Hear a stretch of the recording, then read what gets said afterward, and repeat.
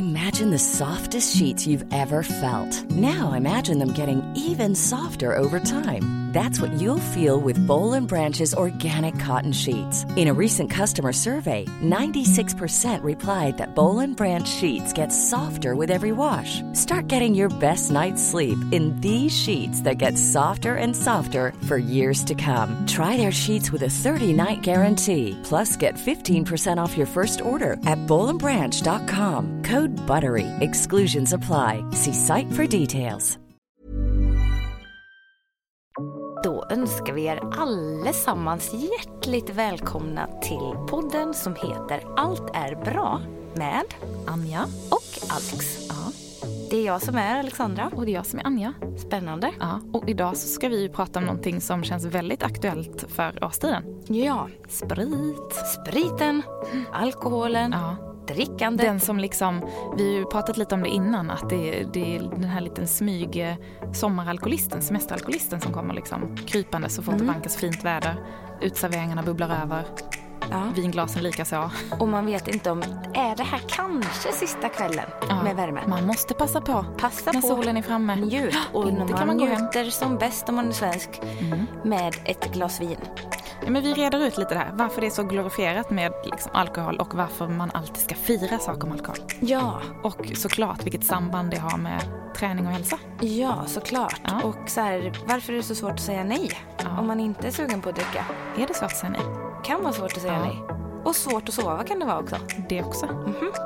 Det pratar vi om. Men vad som inte är svårt, det är att lyssna vidare på det här avsnittet. Nej, exakt. För det är väldigt intressant om vi får säga det själva. Superintressant som vanligt när man trillar in i den här podden, förstår ni. Okej vänner, välkomna till veckans avsnitt. Välkomna. Nu kör vi.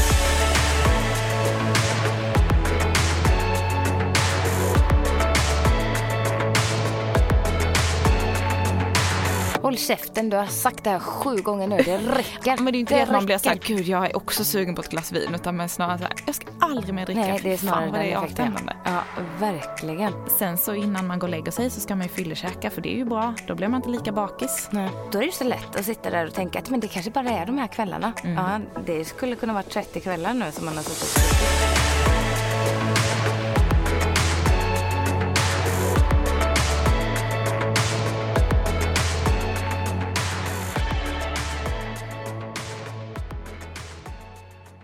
Fröken Kamperhag. Ja. Kommer du ihåg första gången du var full? Ja, det kommer jag ihåg så väl. Berätta. Mamma sitter och lyssnar på den här, det vet jag. Mamma kan spola fram kanske hela det här avsnittet. Håll för öronen. Alltså det är så sjukt för att jag vet så väl att det verkligen slog över. Vi hade en nyårsafton med våra föräldrar, jag och mina barndomsvänner, Sofia, Louise och Anna. Anna, du var inte med blandade i den här härvan. Du var så duktig då. På nyårsafton där så gick vi runt och så pratade vi om allt och inget med våra föräldrar. Och vi sa att det är så hemskt. Våra kompisar har börjat dricka alkohol nu. Och gick där som småmammis. Vad snackar vi för ålder här? 13. Ja. Eller jag skulle fylla 13 i januari då. Det är ganska tidigt. Ja. Det är alldeles för tidigt. Tänk vad liten man är när man är. Jag vet. Alltså, jag tänker så ofta nu för tiden när man ser tjejer som är i 13-årsåldern och får en stor klump i magen. Jag också. Man vill bara typ hjälpa dem. Ja, men det är... Så var det. Och sen så blev det väl påsk. Och det är ju en sån stor alkoholdebut högtid. Va? I Ulricehamn eller? Kanske.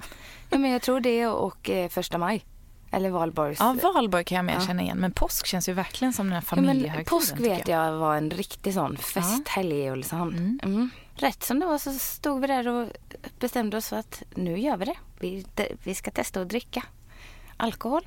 Och hade ju då några äldre grabbar som vi tyckte var hemskt roliga och intressanta. Som, då fick man ju lite connection med dem också. Tyckte man var himla förträffligt bra. Och beställde då att de skulle köpa folköl åt oss. Och då frågade de, vill ni ha 2,8 eller 3,5? Och vi bara, vad är det? Ett så tydligt tecken på att man inte ska dricka något av det. Absolut inte ska dricka. Nej, men och så sa de ju att det är olika starkt då. Och försökte förklara och vi var inte riktigt med. Och de kunde nog inte riktigt förklara eller vad skillnaden var. Men ja, där bestämde vi. Och vi ville ju ha det starka. Så vi tog 3,5-or. Och sen så fick vi då, eftersom att det var liksom hårdvaluta att få ha med oss på en fest, för alla var så där att de trodde att vi aldrig någonsin skulle dricka alkohol. Så det var liksom battle om att få med oss på förfest. Och så var vi där hemma på Kastanjegatan hos 2 brorsor. Och som hade föräldrafritt, de killarna man helst ville vara med. Och så sörplar man folköl. Jag tror att jag drack en halv och så kände jag att det liksom började så här pirra i hela kroppen. Och jag tyckte det var jättespännande. Sen hur mycket man överdrev den där känslan, det vet jag inte. Men jag tyckte att det var väldigt spännande. Alltså jag kommer så väl ihåg när jag tror också jag var i samma ålder. 13, 14 kanske. Men och hängde också med äldre, det var faktiskt ett tjejgäng vi hängde med som var bara så 1 och 2 år äldre, men det var ju väldigt stor skillnad i den åldern. Och man tyckte liksom. De var väldigt man fick hänga med så 85-orna. Men sen är jag ju uppvuxen i Malmö också och då tog man ju gärna tåget över till Köpenhamn. Så alla som hade fyllt 16 åkte över till Köpenhamn och köpte med sig öl och vin. Och där kollade de ofta inte ens ligg. Nej. Så det var ju väldigt lättillgängligt på den tiden. Hoppas inte det är lika tillgängligt idag. Precis som hembränt var ju liksom.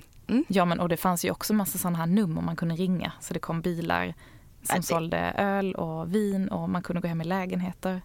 Nej, det är ju hemskt. Ja, och jag kan lova att det är lika lättillgängligt. Ja, det finns garanterat idag också. Nu är det mammi som sitter och pratar här. Nej, men det är bara att jag har så här, hoppas att det inte är så här. Men det jag skulle säga var att jag kommer ihåg när några av de här tjejerna hade varit i Köpenhamn och köpt Pepino.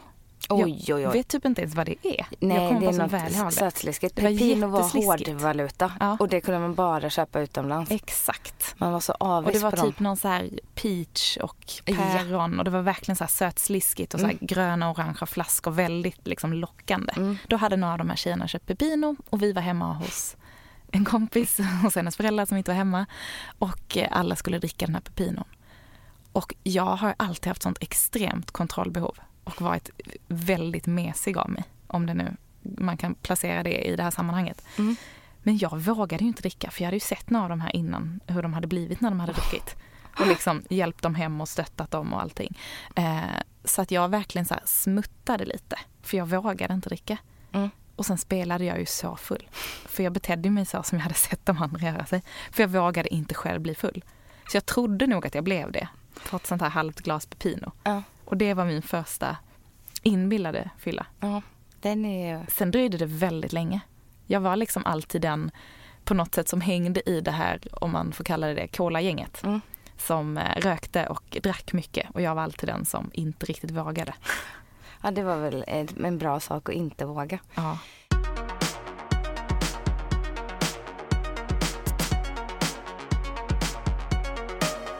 Jag säger ju som du, det var inte så att jag började dricka där och då. Efter den där folkölen? Nej, för det var ena och sen så var nästa vända skolavslutningen samma år. Men då kände jag mig nog betydligt mer påverkad än första gången, för då hade man ändå liksom testat det en gång. Men då vågar man ju dricka lite mer också. Lite mer. Då vet jag att sen lite senare in på sommaren, då ligger mamma uppe på soffan och läser en tidning. Jag kommer upp för trappen och så är hon så samlad och mamma är liksom, när hon har satt i med hårda handskarna, då vet man, whoopidopid, nu är det liksom, nu är det allvar här. Ligger och läser en tidning och bara så här, slutar läsa i den, lägger ner den på magen och blir tyst och jag bara... Hon vet. Och det var ju också det, man gick ju på helspänn, för man hade väl alltid något satig som man hade utfört som man inte visste om man skulle bli påkommen på eller inte. Så säger hon, älskade tonåren. Ja, och så säger hon, Alexandra, ja, och man vet ju direkt, shit. Du vet att jag har ett jobb där man träffar väldigt mycket människor, va? Ja. Ja. Hon bara, ja, för då får man ju reda på allt, som du förstår. Och då tänkte jag, vilken av grejerna hon vet nu. Gud, vad ska jag förklara först? Ja. Så säger hon att hon har hört att någon liksom har sett mig onykter. Och jag får ju panik och börjar störtgråta. Jag bara... Gud, det är så typiskt lilla systerbeteende också. Ja, jag kommer aldrig mer göra om det, säger jag då. Och gråter som en stucken gris där. Och då blir hon rädd. Hon bara, nej, det hoppas jag inte, för jag är rädd om dig och du är alldeles för ung. Hon sa det på ett väldigt bra sätt. Jag fick respekt för det. Så sen dröjde det ganska lång stund. Det dröjde säkert ett år. Om det är lång stund. Men jag tror mina föräldrar har nog lite alltid spelat på det också. Jag har väldigt sällan, jag har ju alltid varit väldigt ordentlig så jag ska inte påstå något annat. Men jag har liksom inte fått så mycket förbud och stränga regler, utan min mamma har alltid varit väldigt så här: ja, nej men du är stor nog att avgöra själv. Ja, du får ta ansvar för dina egna handlingar. Du får se till att du kommer hem innan sista bussen går. Ja, men liksom lägga över allt ansvar på mig. Och då kände jag så här, nej men gud, jag kan inte göra henne besviken. Nej. För att hade hon typ skällt på mig eller ställt krav eller ställt regler, då tror jag det hade blivit mer rebellisk. Men tror du inte det där handlar väldigt mycket om att kunna läsa av personen framför sig? Jo, absolut. Alltså, för att hon hade ju aldrig kunnat göra som med min lilla syster. Nej, men det är det jag menar. För jag tror att både du och jag är de här lillgamla ansvarstagande, duktiga. Säger man så då blir det ju sån liksom, jädra vilken effekt. Men då känner man att man måste leverera. Ja, nu ska jag in här och snäppa upp och leverera och hela biten. Ja. Men hade hon skällt på mig och skrikit, men då är det en annan sak. Nej, då hade det inte bitit.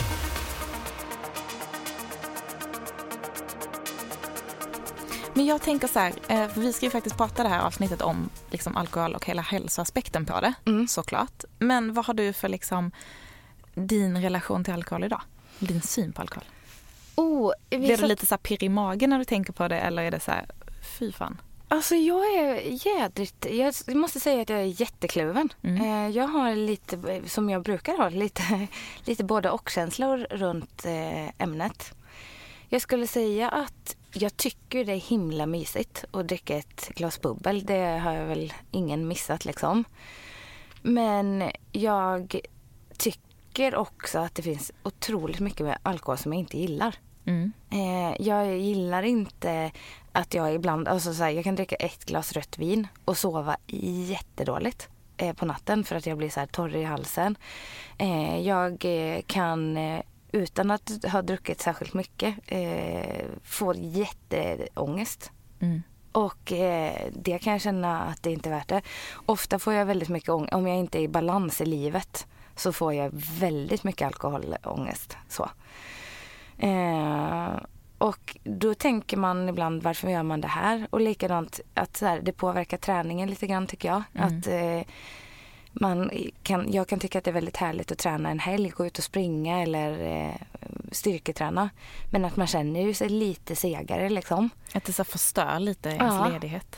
Och har man druckit liksom kanske 2 dagar eller 3 dagar en vecka, då känner jag mig liksom, lite ofräsch inombords då.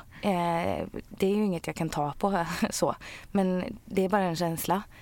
Och sen så har man den här lilla romantiska bilden då av det, där det är en härlig fest, man dricker något iskallt glas till lunchen på en semesterdag, alltså, eller har lyxat till det en vardag med, alltså ja, så det är väldigt mycket både och, skulle jag säga. Och du, hur känner du? Men jag känner igen mig väldigt mycket i det. Jag har också väldigt kluven, jag ska inte säga att jag har en kluven eller svår relation till alkohol, men jag har väldigt svårt ibland att försvara det på något sätt. Eller så, för att det är som, precis som du säger, det är så mycket grejer med det som jag inte tycker om.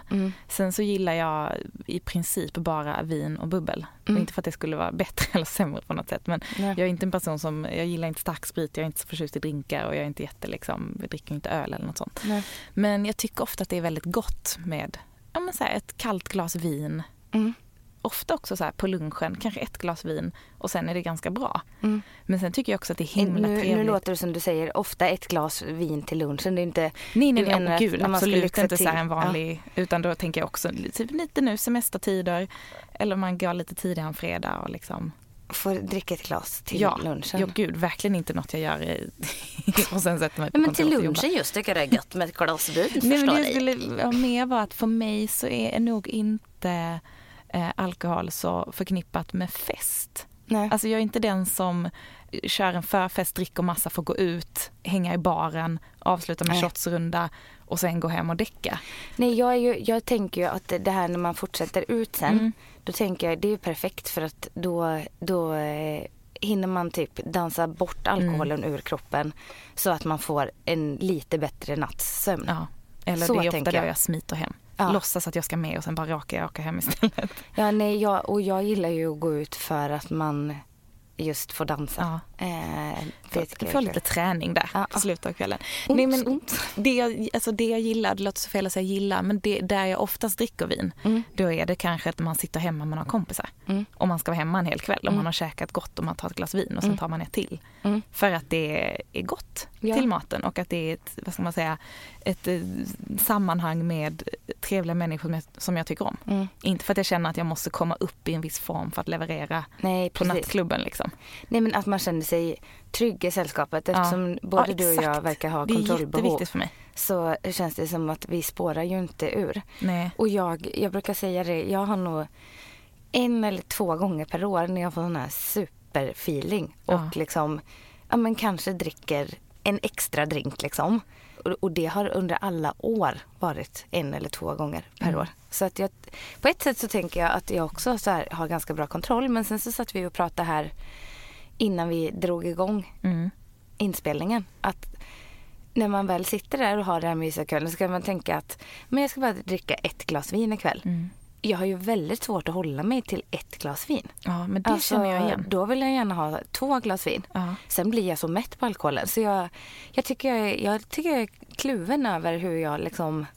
Jag vet inte. För det pratar vi ju lite om. Så här, när vet man om man ligger i riskzonen? Alltså för att dricka för mycket. Och jag tänker framförallt den här årstiden när alla blir lite liksom sommaralkoholister. För att det är ju lite det sättet vi lever på. Att under vintern så är vi ganska isolerade. Man har inte liksom superspontana kvällar och hittar inte på lika mycket saker. I alla fall utanför hemmet.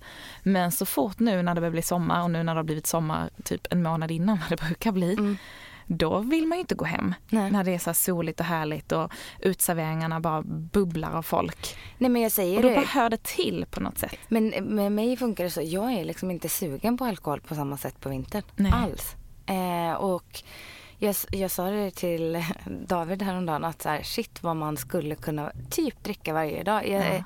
Vi har packat med oss våran kvällsmat ner till Årstaviken. Och då tänker jag varje kväll, gud vad det hade varit mysigt ändå. Men ska jag inte ta med en flaska bubbel eller vitt vin eller sådär. Och så bara, det är klart jag inte ska ta med det varje kväll. Nej. Alltså det går ju inte. Då liksom vänder man sig verkligen på det. Och när man väl sitter där nere då tänker man, men återigen då att man skulle kunna dricka 1 glas. Men då är väl det så gott och härligt tänker jag när man väl sörplar i sig det. Så då skulle det kunna bli att man verkligen dricker upp hela flaskan. För inte för att vara sån, men tar ni med en flaska ner till liksom och sitter på bryggan, då dricker ni ju antagligen upp den men det är det jag menar. När det är en sommarkväll. Ja. Liksom. Och som sagt, nu har det ju varit en fantastisk maj och jag tänker, det är så lätt att inleda sig själv i att så här, tänk om det bara är den här kvällen. Inleda sig själv i frestelse. Exakt vad man gör. Då är det så lätt att sitta där och tänka att men det kanske bara är de här kvällarna. Ja, det skulle kunna vara 30 kvällar nu som man har suttit och druckit i sådana fall.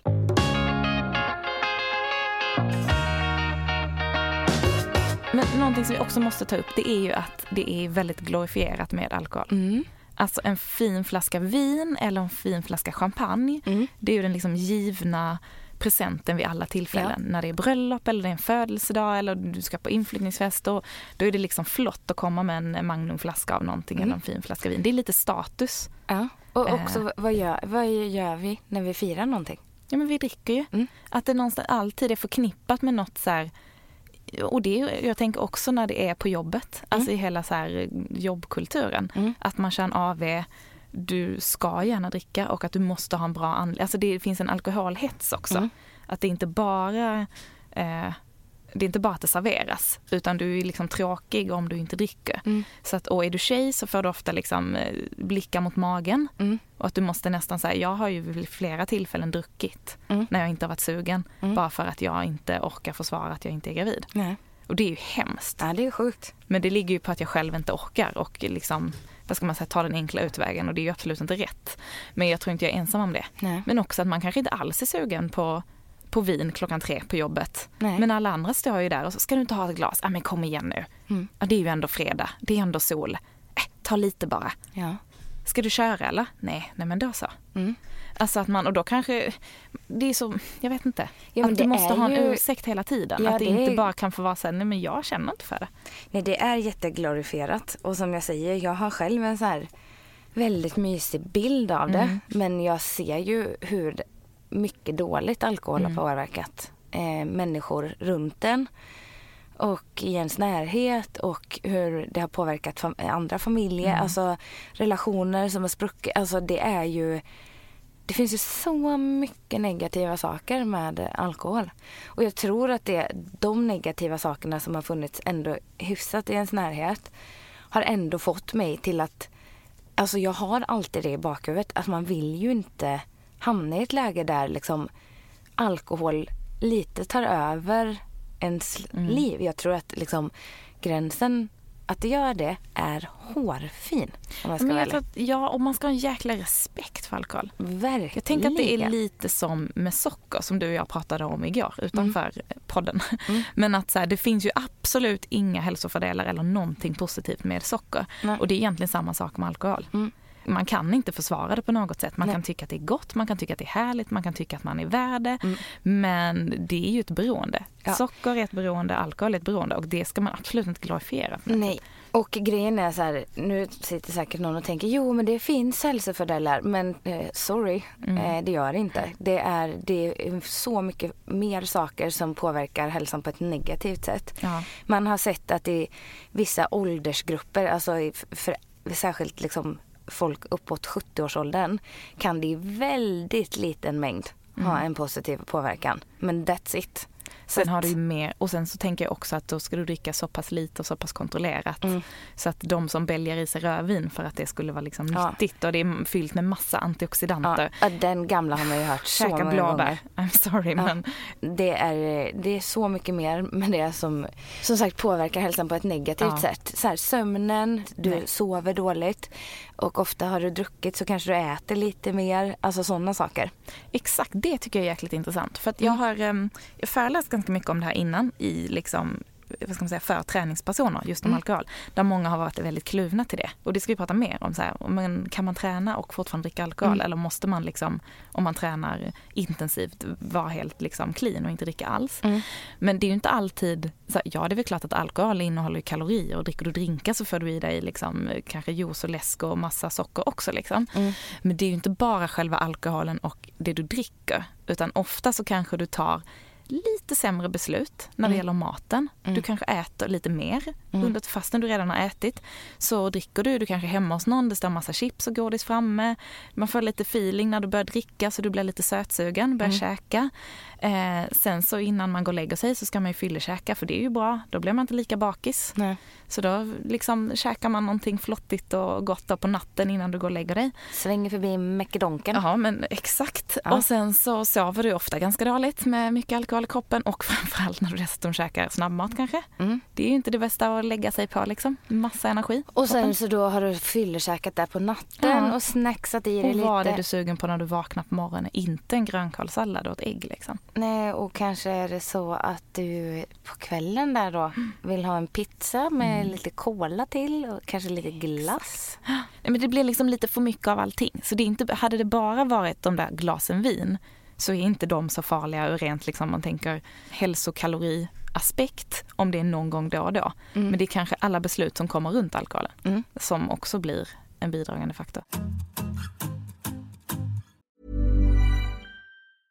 This Mother's Day, celebrate the extraordinary women in your life with a heartfelt gift from Blue Nile. Whether it's for your mom, a mother figure, or yourself as a mom, find that perfect piece to express your love and appreciation. Explore Blue Nile's exquisite pearls and mesmerizing gemstones that she's sure to love. Enjoy fast shipping options like guaranteed free shipping and returns. Make this Mother's Day unforgettable with a piece from Blue Nile. Right now, get up to 50% off at BlueNile.com. That's BlueNile.com.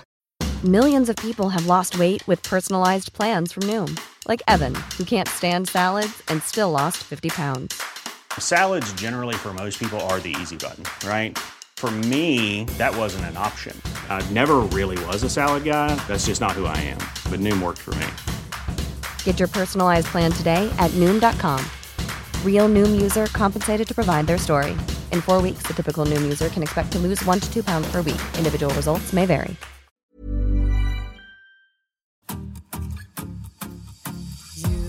Tror du på så här vita perioder som man pratar om? Nej, det här har jag diskuterat med många kompisar. Jag upplever att jag dricker så pass lite att det skulle verkligen kännas för mig som att jag är inne i en riktigt dålig... Om jag skulle behöva ta ett beslut om att förbjuda liksom. Då känns det som att då är det riktigt hardcore. Då dricker jag mycket. Och jag känner inte att jag någonsin har varit i en sån period.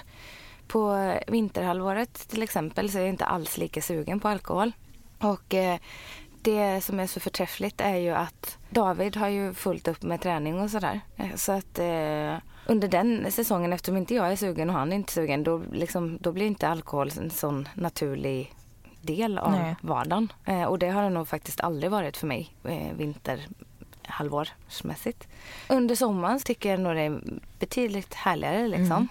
Men samtidigt så är jag nog ganska aktiv i att ta beslut att det går inte att dricka bara för att man är sugen. Och jag tycker att bara att känslan är att man är sugen är ett litet så här varningstecken om jag ska välja. Jag har haft lite olika så här, perioder när jag inte har druckit. Alltså kallat det för vita perioder några år sedan. Och anledningen till att jag gjorde det var för att jag kände att det var lättare utåt sett att ha en ursäkt. För att jag upplevde den här liksom, alkoholhetsen på jobbet. Jag var inne i en väldigt liksom, bra, tyckte jag, så här, bra flow. Tränade bra, åt bra, levde bra. Liksom.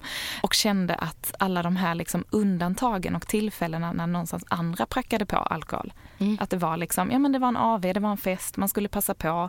Det bjöds, det var gratis. Och att jag upplevde att det var svårt att säga nej. Jag var väl inte tillräckligt liksom, stark för det. Men då tyckte jag det var lättare att säga liksom, att nej, men jag har en vit period. Jag kör en intensiv träningsperiod. Vi ska åka på en träningsresa om några månader. Jag vill känna mig pigg och fräsch. Alltså kom med det. Och tyckte att det var lättare, för då fick jag liksom inga följdfrågor. Nej, och då på något sätt gav sig folk mycket lättare. Lite som att jag har sagt att jag är glutenintolerant för att liksom slippa bli påprackad så här fikabrödet också på jobbet. För att då slutade folk hetsa. Och då drog jag en vit lögn och tänkte att så här, ja men bara det spelar ingen roll. Men det är ju vad folk tror. Det är ju sjukt. Det är jättesjukt. Det är jättesjukt. Och jag har pratat med många tjejer som upplever exakt samma sak. Både kring socker och alkohol. Och framförallt på arbetsplatser. För där kanske du inte har ditt liksom, du kanske inte har samma roll där som du har i ditt liksom kompisgäng eller familj. Så du kanske inte vågar stå på det på samma sätt eller känna att, olika anledningar. Och att, men då har jag till och med tipsat om så här, ja men orkar du inte ta fighten, dra en vit lögn. Alltså om det får dig att liksom slippa de här gliringarna. Så, och jag säger inte att det är lösningen på någonting, men det kan underlätta lite för en själv. Ja, men sen så tänker jag också att, tror du inte det lite är så att om man har ett stort umgänge där många, alltså så här, det är en naturlig del där man dricker, i de sammanhangen är det ännu svårare att säga nej. Ja, absolut. Alltså, jag tänker, ingen av oss skulle ju reagera om den ena sa att nej men idag är vi kanske skulle bli snopna om vi hoppade över ett glas fredagsvin. Eftersom vi tycker ju det är mysigt. Men fortfarande, det är ingen som skulle liksom tycka någonting om det. Men du skulle inte heller bli förvånad om jag säger, gud jag är inte sugen på det idag. Nej. Jag vill ha något annat. Men det sjuka är ju någonstans, har man tänkt sig själv där en fredag. Så här, så kanske vi sitter och jobbar och sen så avslutar vi den här veckan med ett glas vin. Och du skulle säga, nej gud jag är inte sugen. Det är ju ärligt så här, det skulle jag ju tycka det skulle jag ju bli lite besviken. Men skulle du beställa in ett glas vin själv då? Eller skulle du säga, nej men då tar inte jag heller? Det beror på helt och hållet. För då skulle jag nog inte druckit heller om du hade sagt så. Nej, men hade jag verkligen sett fram emot det och var sugen, då hade jag nog gjort det. Men jag hade nog tänkt efter en extra vända. Är jag verkligen sugen eller gör jag det bara för att vi har sagt att vi ska det? En intressant grej när jag var gravid var att jag vet att det är väldigt många som säger att de så här längtar efter vin och så sitter och luktar på liksom sin partners vinglas och vill smutta lite och bara så här, det är typ det jobbigaste med att vara gravid. Men att man saknar det så mycket. Alltså jag tänkte inte en tanke på det. Nej. Jag saknar inte det överhuvudtaget. Sen hade jag också haft en, om man ska kalla det då, vit period. Jag drack inte alls månaderna innan jag blev gravid. Vilket kanske också gjorde att vi hade ganska lätt för att bli gravid. Och det var ingen omställning. Och det var också ganska, de här veckorna när man kanske inte vill berätta för folk. så var det ingen som reagerade, för jag hade ju inte druckit på så länge ändå. Nej, folk tyckte jag var så himla liksom hälsosam, så det var ingen som ifrågasatte att jag inte drack. Nej. Så det var ganska skönt. Men alltså jag saknar inte det överhuvudtaget. Nej. Och jag tyckte det var så himla skönt att vakna, och nästan ännu skönare ifall vi hade gjort någonting dagen innan, där kanske Marcus hade druckit. Och man så här, kände, jag vaknade liksom på söndag morgonen 8:00. Utvilad. Pigg och fräsch. Och liksom, Ja, jag kan njuta av det. ja, men alltså, det är en sån fantastisk känsla. Jag kände att så här, jag kunde studsa upp, jag kunde gå iväg och träna, och han låg där, drog sig och hade huvudvärk och kände sig hängig och var sugen på dålig mat, och jag kände mig hur fräsch som helst. Men där blir man ju också typ less på personer man har runt sig. Ja. Om jag säger att David då har varit och gjort någonting.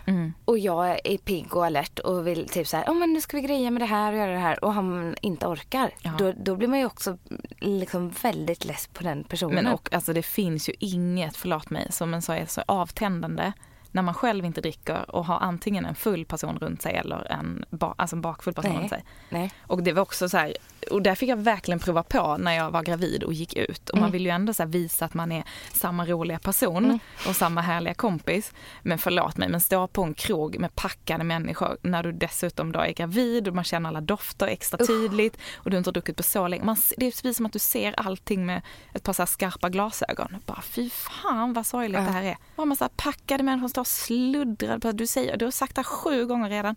Håll käften, du har sagt det här 7 gånger nu, det räcker. Ja, men det är inte det att man blir så här, gud jag är också sugen på ett glas vin, utan man är snarare så här, jag ska aldrig mer dricka. Nej, det är snarare fan vad det är avtändande. Ja, verkligen. Eller när någon kommer och kryper upp i sängen och bara, nej. älskling. Och ska typ berätta vad de har gjort under kvällen och vad de sa. Man bara, ja. Hur mycket de saknat den. Så bara, lägg dig på soffan. Så du kan gå och lägga dig. Vänd ansiktet ifrån mig. Tack. Okay. Ja, men själv är jag faktiskt väldigt söt när jag kommer hem och är lite tipsig.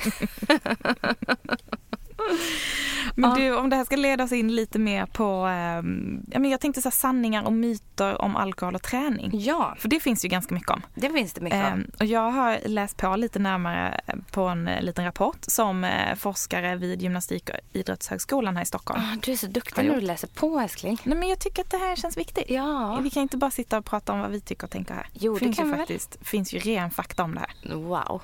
Okej. Bring it on. Okej, en vanlig myt. Minskar effekten av din träning om du dricker alkohol efteråt? Om du först ska träna och sen dricker du ett glas vin efteråt. Vad tror du? Jag tror inte det är det. Det är en myt. Precis. Effekten av träningen försvinner ju inte helt.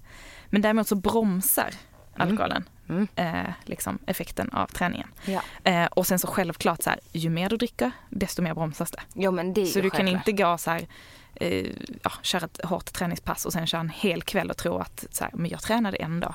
Då kanske det Det här gör mig så glad att höra för att nej men vad heter det så här. För det är så du jobbar. Jag vet att det är så här. Men däremot så jag och en tjejkompis hade som en fredagsrutin ett tag när vi jobbade tillsammans. Vi tog ett varv efter jobbet, löptursvarv. Sen sprang vi raka vägen in och avslutade varvet med en liten drink. Det låter lite fett. Det var jättemysigt. Så stod vi där svettiga på Urban Deli och drack jag tror alltid vi körde en margarita. Och sen gick vi hem och var nöjda. Tog fredag. Jättemysigt. Folk tittade på oss som vi var idioter. Men då fick ni ändå fortfarande ut effekten av träning. Men om ni hade velat ha ut ännu mer effekt så skulle ni såklart... då skulle vi hoppat det och gått hem och druckit en proteinshake istället. Exakt. Ja, nästa man. Okej. Någonting som du gjorde i söndags. Förlåt. Men är det farligt att träna bakfull? Livsfarligt gör det inte. Vad händer? Men är det farligt? Nej. Alltså om du är en frisk person jag vet så är det absolut inte farligt. Nej. Men samma sak som när man är berusad, när man är bakfull. Man har ju lite kortare så här reaktionsförmåga. Man är inte lika snabbtänkt. Lite fumlig. Man är lite slöare allmänt i kroppen. Och även om alkoholen har lämnat kroppen. Så allt med så koordination och precision påverkas. Så man kanske inte känner att det är det mest liksom, effektiva träningspasset. Nej. Och sen kanske man inte behöver studsa upp det första man gör på morgonen. Nej. Men det kan vara ganska skönt att bara skaka av sig den där känslan. Typ gå ut och springa tycker jag är perfekt. Alltså för det behöver du ingen koordination eller någon liksom. Jag springer så du bra. behöver inte vara snabbtänkt för det. Nej, jag springer så bra när jag har druckit. Ja, men det är lite rensa skall. Det är lite terapi också. Jag så att där är det inte bara så här effekten, liksom hälsoeffekten, alltså den fysiska utan väldigt mycket den mentala. Efter våran fest lördags så sa mamma, nu tycker jag att du ska gå ut och springa och rensa rent. Ja, tyckte jag var ett bra förslag. Ja, gjorde du det? Nej, jag gick och styrketräna. Gick det bra? Okej, nästa myt här, eller nästa fråga. Vilken träningsform tror du påverkas mest av alkoholkonsumtion? Jag gissar helt hejvilt på styrketräning. Ja, muskeluppbyggnaden i kroppen. Där kan man se en tydlig effekt, alltså flera dagar efter man har druckit till och med. Det är jäkligt intressant. Det är jätteintressant. Och det som påverkas minst är ju löpning eller konditionsträning. Ja. Så att om du ska träna när du är lite bakis eller lite sliten i kroppen så är det kanske bättre att ge sig ut på något. Ut och gympa. Ja, inte stå och pumpa på gymmet. Nej, så som jag gärna gör. Men kan man kompensera sitt alkoholintag genom att träna, tror du? Nej. Varför? För att det som är ju gjort på något sätt och det går ju inte att förändra. Alltså det går ju inte att förbättra. Du kan ju inte gå och så här kompensera saker. Det är ju lite så med allt, tänker jag. Det tror jag ofta folk tror att de gör. Ja. Att om de så här, om man äter en sallad till lunch så kan man käka liksom extra mycket choklad på kvällen. För att då ligger du liksom på något sätt redan på plus eller minus, eller man ska säga. Perfekt. Så att det ena kompenserar det andra. Ja. Det stämmer inte.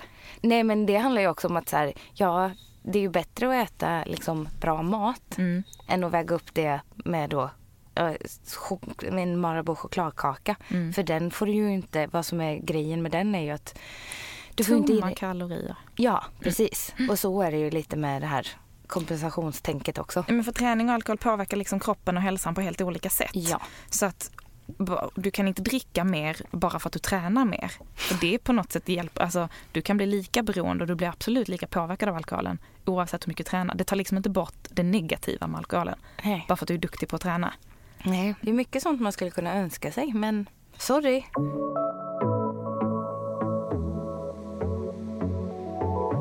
Och sen är det så att alkohol innehåller ju väldigt mycket energi och kalorier som du absolut kan förbränna med träningen. Men du får ju fortfarande samma skadliga effekt på kroppen även om du förbränner kalorierna. Ja, men det är ju inte kalorier in och ut. Nej, men det är ju som det är som hälsa, är lite liksom. Med alkohol som vi var inne på så här.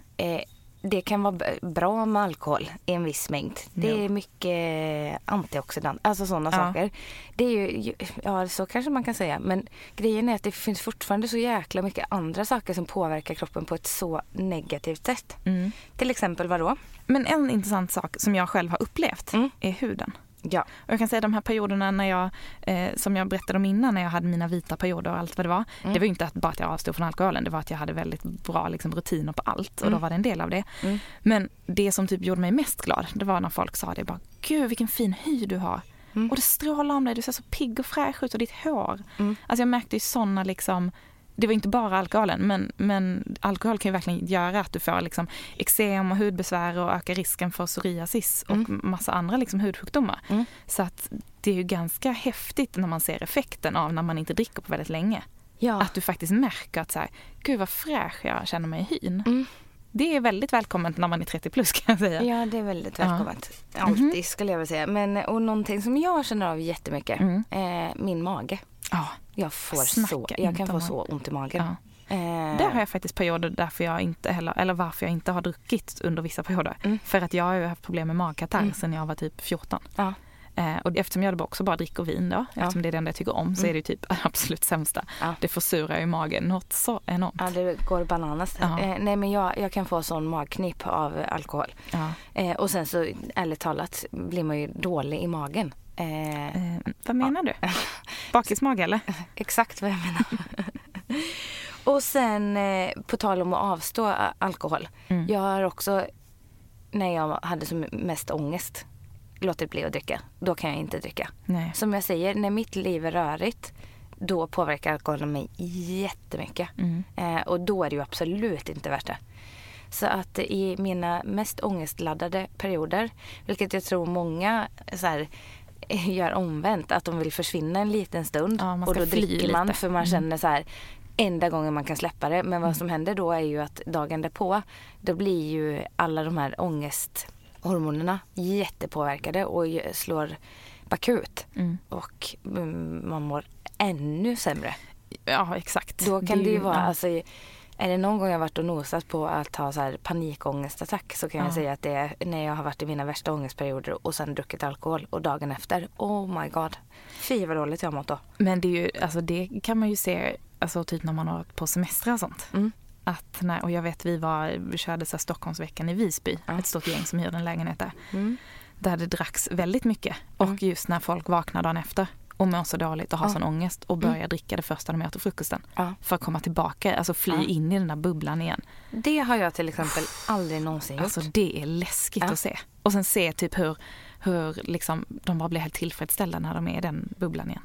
Ja, det är obehagligt. Alltså det är riktigt obehagligt. Ja. Så har jag har aldrig gått upp en morgon och försökt rädda min liksom bakisångest med alkohol. Har du gjort så? Nej, absolut inte. Nej. Alltså det här med en återställare och hela det där, det är typ det, jag tror inte på det. Det är det läskigaste jag kan tänka mig. Nu kliver jag vidare, men det är ju också så här, infektioner. Det är ju otroligt lätt att liksom få nedsatt immunförsvar när man dricker ofta och mycket. Absolut. Och om man då ska tänka på träning bryter ju ner kroppen, det har vi pratat om innan. Så att om du liksom kanske är inne i en period där du stressar, sover dåligt, tränar mycket och dricker. För att typ kunna koppla av på kvällen. Alltså då har kroppen inget att jobba med. Då bara bryter du ner den på alla sätt liksom. Du påverkar vita blodkropparna som i sin tur gör att du lättare drar på dig infektioner. Och sen som sagt så har du de här förkylningarna som ligger där och bubblar i kroppen vecka efter vecka efter vecka. Och då påverkas det ju liksom, då påverkar du ju livet i många andra steg av den anledningen också. Ja, för då blir ju allting drabbat någonstans. Och sen så en allvarlig sak som jag tror, och det hörde jag att de har precis plockat fram en ny forskningsansats där man har tidigare sagt att typ 8-9 glas per vecka påverkar kvinnor. Det är så lågt som 6 glas påverkar kvinnor negativt. Hjärna och hjärta och det påverkar lever och det påverkar kärl och hud och hela den biten. Nej, men det här jag var inne på tidigare med att vara gravid och att dricka alkohol. Jag tror de flesta tycker det är ganska självklart att sluta dricka. I Sverige är vi ju väldigt liksom, vilket är bra, såklart. Man ska inte dricka när man är gravid. Men att det också om man planerar att bli gravid så ökar ju fertiliteten både hos män och kvinnor om du inte dricker. Nej. Så däremot om du dricker mycket, då kan det vara mycket svårare att bli gravid. Och det är ju något man får liksom ta ställning till. Ja, jag vet. Men sen också då att man såklart inte dricker när man är gravid. Men sen finns det ju också liksom lite så här råd och rön vad som gäller när man ammar. Och jag tänker att det finns ju lite olika, jag läste på Livsmedelsverket innan och det finns ju alltid lite olika liksom saying om detta. Men det som är liksom bevisat är väl att det är väldigt lite av alkoholen som går ut i bröstmjölken. Eller i stort sett liksom ingenting om du dricker 1-2 glas vin måttligt liksom, och ammar. Men däremot så är det ju hela din liksom reaktionsförmåga och kanske omdömesförmåga när du har ett litet barn. Och det gäller ju både män och kvinnor. Ja. Så då är det ganska respektlöst om mannen bara för att han inte ammar kan supa sig full. Nej, jag vet. Alltså man är ju 2 om det där. Ja. Och framförallt, alltså något som jag aldrig skulle utsätta mig för oavsett hur små eller stora barn jag har. Att båda föräldrarna är packade liksom. Nej, jag vet. Och sen så ska man typ ta en taxi hem med barnet och är lite så här sluddrig och vinglig. Och, alltså fy, jag får ångest bara av den tanken. Ja, jag vet. Jag tycker alltid det är så här att alltså vi gör alltid det liksom om vi ska någonstans och det kan handla om så här 2 glas vin men det är så här, okej, om en dricker då dricker den andra absolut ingenting. Nej men det vet man ju när man var liten och var på fest där det var alkohol. Ja. Men jag tycker barn och alkohol hör inte ihop. Alltså det var det läskigaste jag visste. När de vuxna så här kom och skulle skoja med och prata så här nära ansiktet och lukta alkohol. Och sluddrade, det märker man ju redan när man var liten. Ja men snälla, är det något man märker när man är liten då är det ju det som skiljer sig från liksom, exakt. Det här klassiska barn trygga. Har mycket mer koll än vad man tror. Det var det värsta. Och jag gillade inte choklad konstigt nog när jag var liten. Nej. Bara en sån doft. Jag kunde säga till mamma och pappa då när de hade suttit där typ chokladbitar på kvällen. Jag bara, usch, ni får inte pussa mig nu. Och man kände ju alkohol också. Så här, när kompisarna att de kom och skulle så här, på någon midsommarafton vet jag och skulle skoja med en. Alltså jag fick panik. Luktade rök dessutom. Alltså, nej, det tycker jag verkligen är en sån grej att så här, det spelar ingen roll vad det finns för så här, rekommendationer och forskning för så här, barn och alkohol hör inte ihop. Nej, och som sagt, är det några som är observanta på när det liksom är något som är annorlunda så är det ju barn. Ja. verkligen. Jag kan inte tänka mig något värre. Usch. Men det var lite intressant att du sa choklad. För att jag har ju tagit fram lite så här roliga saker på tal om det här att man kanske gör lite sämre beslut när man dricker. Och att man blir sugen på saker och kanske äter mer skräpmat. Och man blir ofta väldigt sugen på salt och fett. När man både liksom är, både när man dricker men också när man är bakfull. Men om man då känner ett väldigt sötsug så kan det bero på att man har brist på fosfor, kol, krom, svavel. Det är olika mineralämnen. Sånt som man kanske inte har koll på. Man känner ju bara så här att man är sötsugen. Men då ska man ju egentligen försöka liksom förebygga detta genom att kanske så äta en bra lunch. Äta bra mat innan man, om man vet att man ska dricka på kvällen eller ska ut. Att man liksom inte hafsar i sig en skräpmat redan innan. Nej, du med. Lätt gjort också. Nej, men och om man är väldigt sötsugen, alltså det här krävs ju lite karaktär. Att om du är sötsugen att då få i sig de här grejerna istället genom att äta så här ost, spenat, sötpotatis, kål. Alltså det är ju inte så lätt när man väl är sötsugen. Men man måste så här försöka tänka kanske på att så här, är jag sötsugen så är det inte godiset jag vill ha egentligen. Jag har brist på de här grejerna. Det är sötpotatis. Det är sötpotatisen. Nej, men och likadant med choklad som ofta är något jag är sugen på. Det är ofta förknippat med att man har brist på magnesium. Och jag vet att jag ofta har brist på magnesium. Eller jag märker det i olika, liksom, på olika sätt. Och framförallt när jag tar magnesiumtillskott så då är jag mycket stabilare och jag sover bättre och jag blir inte sugen på choklad på kvällen till exempel. Som jag alltid blir annars. Så att, det är inte lika roligt att slänga i sig kosttillskott som äta med choklad. Nu tappade du mig här lite, jag sitter och sover. Nej, men man kan få på andra sätt också såklart. Som choklad. Som choklad. Och ta det ihop med din magnesiumtablett. Ja. Nej, men och det finns andra saker som innehåller magnesium också. Till exempel banan. Bra grej. Men en banan istället för en chokladbit, där är det ju gränslandet också. Ja, men du kanske är lite småhungrig och lite sötsugen på kvällen. Ja. Börja med bananen. Ofta väldigt mycket så jobbar jag. Okej, men en annan grej. Saltsug. Ganska klassiskt i samband med alkohol. Det är att man har brist på vatten. Ja, det är såklart. Och det är inte så konstigt egentligen. Resab är ett väldigt bra alternativ innan man går och lägger sig, inte morgonen efter. Du behöver liksom förebygga det lite innan. Och egentligen kanske innan också. Ja, innan. Absolut. Men det är ju att du är uttorkad. Och då vill kroppen ha salt. Så den tänker, den där chipspåsen som liksom står framme sedan dagen innan. Det är ju det bästa botemedlet, tänker man. Men egentligen så ska du ju bälja i dig vatten. Du kan också dricka... Så det där varannan vatten är inte så tokigt? Nej, men det är inte så tokigt. Och sen så kan man också... Alltså spenat är jättebra mot sötsug och saltsug också. Så att man kan ju göra en liten härlig smoothie. Och mixa i lite spenat. Ja, nu satt jag och drev om dina bra exempel innan här. Men det är jättebra tips. Ja. Nej, men jag tror någonstans så ska man försöka så här... För det är hjärnan som lurar en. Ja. När man känner att man är jättesötsugen eller saltsugen så vill kroppen egentligen inte ha chips och godis. Även om man tror det. Det är hungrig. Det är ju det. Men så här, käka mat först. Försök tänka så här, nej, men nu har jag nog slarvat med maten. Om jag börjar där så att jag äter mig mätt. Men fortfarande är sugen på att trycka eller den här chipspåsen. Och då har du antagligen ätit fel saker. För det är ju någonstans så. Ofta när man blir som mest sötsugen, då är det för att du hoppar över ett mellanmål eller slarvar med lunchen. Eller... På tal om det, jag kommer ihåg att jag skulle ta med mig ett litet mellanmål idag. Ja. Det har jag glömt. Jag också. Ja. Men jag tänkte att vi får gå och köpa det. Ja, får vi gå och köpa.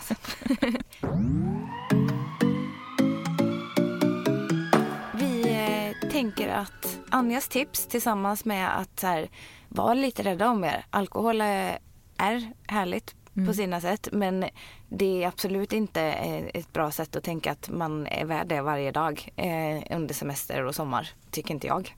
Jag tycker också att man ska försöka rannsaka sig själv lite. Och faktiskt som vi båda gjorde här. Och vara så här, när ligger man i riskzonen? Och om man känner att det är liksom svårt att stoppa vid 2 glas vin.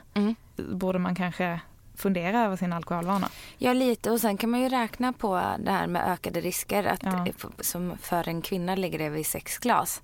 Och 6 glas på en vecka snackar vi. Det är inte jättemycket om du har liksom en middag ena kvällen och... Nej. Alltså det är ju ganska, man kommer snabbt upp i det. Tänk att du ska på middag fredag, lördag och kanske dricker 3 glas. Då har du surplat i dig en ranson och då så här det är sommartider. Då kanske du har en bag-in-box som står där och surplar som är typ enligt mig det livsfarligaste du kan ha hemma. Ja, så att var lite medveten om liksom det här glaset som du tänker att det bara ska bli. Och lite så här försöka verkligen känna efter hur man mår av det också. Alltså hur det påverkar en både när man dricker men också dagen efter. Ja, och så man får för tankar Ja. och liksom hela tiden om man har en sund inställning till det eller om det får en faktiskt att må sämre. Ja, och också så här, sömnen blir påverkad, ångesten, har du mycket av det? Ja. Nej, men då kanske du inte ska vara den som är där på flaskan och sörplar så att säga. Och att man faktiskt vågar stå på sig. Och att man kan bestämma sig redan innan. För att ibland så kan det vara svårt att komma någonstans och så serveras det vin och så är det så här, jag skulle ju egentligen inte dricka men nu kan jag inte säga nej för nu kommer jag uppfattas som tråkig. Att man kanske till och med bestämmer sig innan. Kanske till och med säger till en kompis att och sen, jag är inte sugen på att dricka idag eller jag ska gå och träna sen eller hitta på en vit lögn om det underlättar. Nej, men idag ska inte jag dricka. Ja, Punkt. Ja. Nej, men faktiskt att man vågar stå på sig. Ja. Och att det är okej. Och folk kan inte hålla på och hetsa om det. Och sen så tror jag att det är lättare har man köpt med någonting annat som man tycker är gott att dricka. Om det är en Coca-Cola, äppelmust, jag vet inte. Det finns jättegott alkoholfritt bubbel på systemet. Eller exempel. lemonad. Ja. Om du har köpt med dig det och förekommer lite. För ibland kan det, som vi pratade också innan vi startade igång här, att det kan kännas tråkigt att stå och dricka vatten.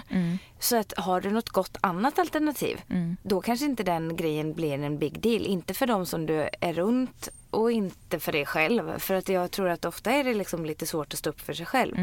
Men som sagt, jag tror att det är ett bra... Men där tänker jag också någonstans att man får fråga vad det är för folk man har runt sig. Faktiskt. För att okej, är det på en arbetsplats så kanske du inte kan byta ut den miljön och dina kollegor. Ibland får man kanske bara göra det bästa av den situationen. Men om det är liksom, om man umgås med vänner och de man har närmast runt sig och man upplever en hets, då får man fråga sig om det verkligen är den typen av vänner man ska hänga med. Ja, verkligen. Var det allt för dagens avsnitt kanske? Jag tror det. Det var alla tips och råd vi hade för idag. Och jag måste också faktiskt tipsa om en bloggvän, Josefin Dahlberg. Hon har skrivit jättemycket och pratat jättemycket om det. Hon har ju varit nykter i 8 år och var med på Nyhetsmorgon och pratade om det häromdagen. Men där kan man läsa på ännu mer för att hon pratar om det på ett jättebra sätt tycker jag. Oavsett egentligen vad man har för tankar kring det om man bara vill fördjupa sig. Jättebra. Ett tips. Jättebra. Men tills nästa vecka så hittar ni oss som vanligt på anja.l.se. Jajamän. Och på Instagram heter jag Anja Forsno. Ja, och jag heter Kamperhaug på Instagram och alexandra.l.se på bloggen.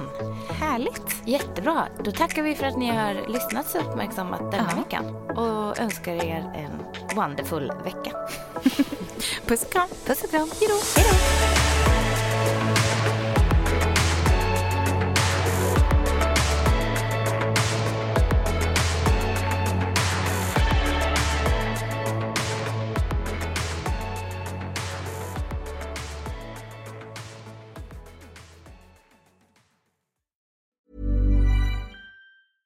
Flexibility is great. That's why there's yoga.